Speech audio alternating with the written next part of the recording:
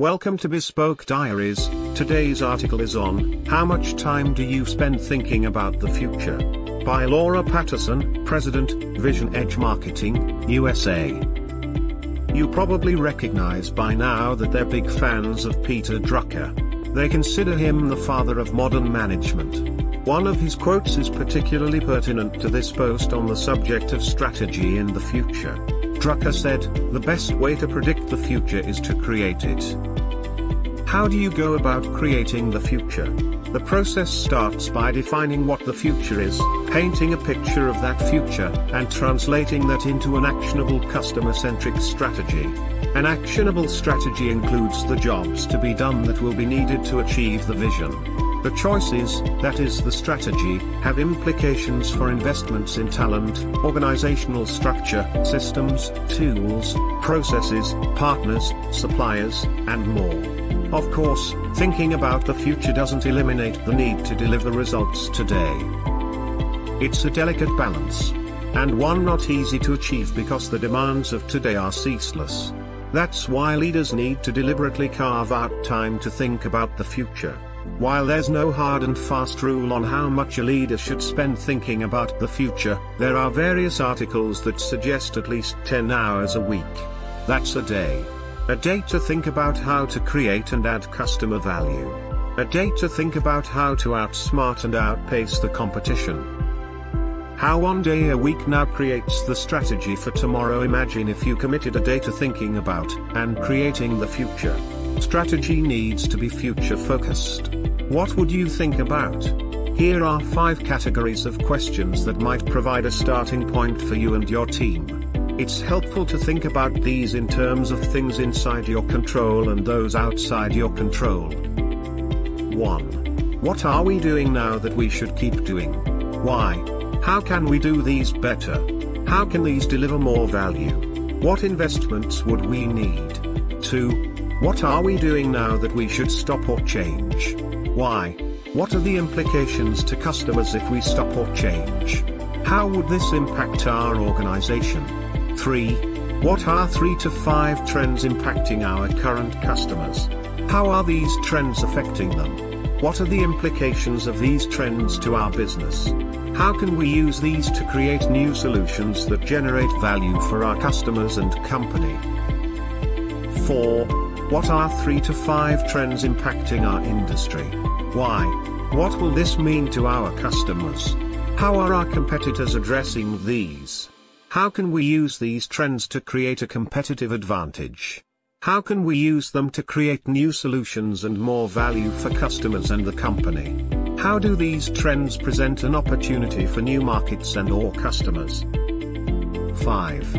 What are 3 to 5 trends impacting the world? What are the short-term and long-term implications? What are the upsides and downsides to each of these trends? How will these trends impact our customers, our markets, our industry? How can we leverage these to create new solutions? Gain access to new customers and markets? Create more value for existing customers and the company? Exploring the answers to these questions and others are instrumental to choosing a strategy, allocating the right resources, and driving the right activities that will make a difference, and to identifying areas of opportunity and areas for improvement. The first 2 categories of questions often fall within the organization's control, while the questions in the last 3 categories are often outside of your control. And in some ways, that makes these questions even more important because these are the things that can cause the greatest upheaval and havoc. Regardless, the answers will lead to choices, and your choices will have ripples throughout your organization. From the customers you serve, to the products you offer, to the investments you make in R&D, production and delivery, marketing and sales, and customer service. Want to create the future? Use a systematic approach. Given the rate of technological innovation, the rapid flow of capital into new businesses, and the power of the customer, exploring the answers to these questions is not a one and done. Gathering research developed and conducted through cross-functional teams, that culminates in quarterly or annual strategy meetings is no longer adequate. The current pace of business means these questions and others need to be attended to on a consistent, perhaps even weekly basis to rapidly derive valuable, actionable insights and tee up experiments to test potential strategies. Vision Edge believes it is important to have a systematic approach for exploring these questions, for identifying signals and relevant data that provide insight into the questions, and for evaluating your answers to ensure these external forces serve more as opportunities than challenges. They recommend that this systematic approach include regular, weekly interactions with members of your ecosystem like supply chain, influencers, customers, former customer advisory board, competitors, attend industry events. These interactions provide an opportunity to listen and tease out concerns and/or external challenges they are facing, their priorities, and where they are investing. Working groups, such as Tiger teams or SWAT teams, can be created and deployed around each of the question areas. It brings the rest of the team into the process and helps bring into focus what you don't see yet. Expect the competition to be engaging in a similar process with a focus on seizing growth opportunities. Therefore, speed is of the essence. You can lead the pack or choose to see how things play out and be a fast follower. Be prepared for either scenario.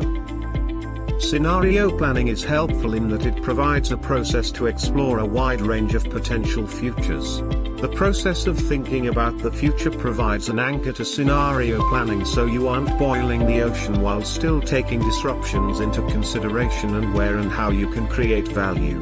Scenarios help you gain insight into the gap between the current and future state, gaps in your customer set, your portfolio of solutions and services, your processes, etc. The process of thinking about the future on a consistent and frequent basis facilitates defining the future state you wish to create and then working backwards to identify critical innovation and operational milestones and their timing, all the way back to the current moment in time. You now have a blueprint for how to go from where you are to where you want to be. This approach supports Stephen Covey's habit to begin with the end in mind. As he aptly said, your most important work is always ahead of you, never behind you. Continuous strategic planning creates the opportunity to rapidly launch, test, refine, or kill strategic initiatives.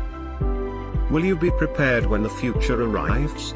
Once you have a clear vision for the future and have identified the customers you will be serving and how success will be measured, the next step is to inspire the rest of your team to embrace the vision and prepare. Thinking about the future gives people something to aim for and facilitates alignment. For the future will arrive. Thank you for your time. Don't forget to like, subscribe and share. Do leave your thoughts in the comments section below. For similar type of article please reach us at contact@thebespokediaries.com or you can visit our website www.thebespokediaries.com.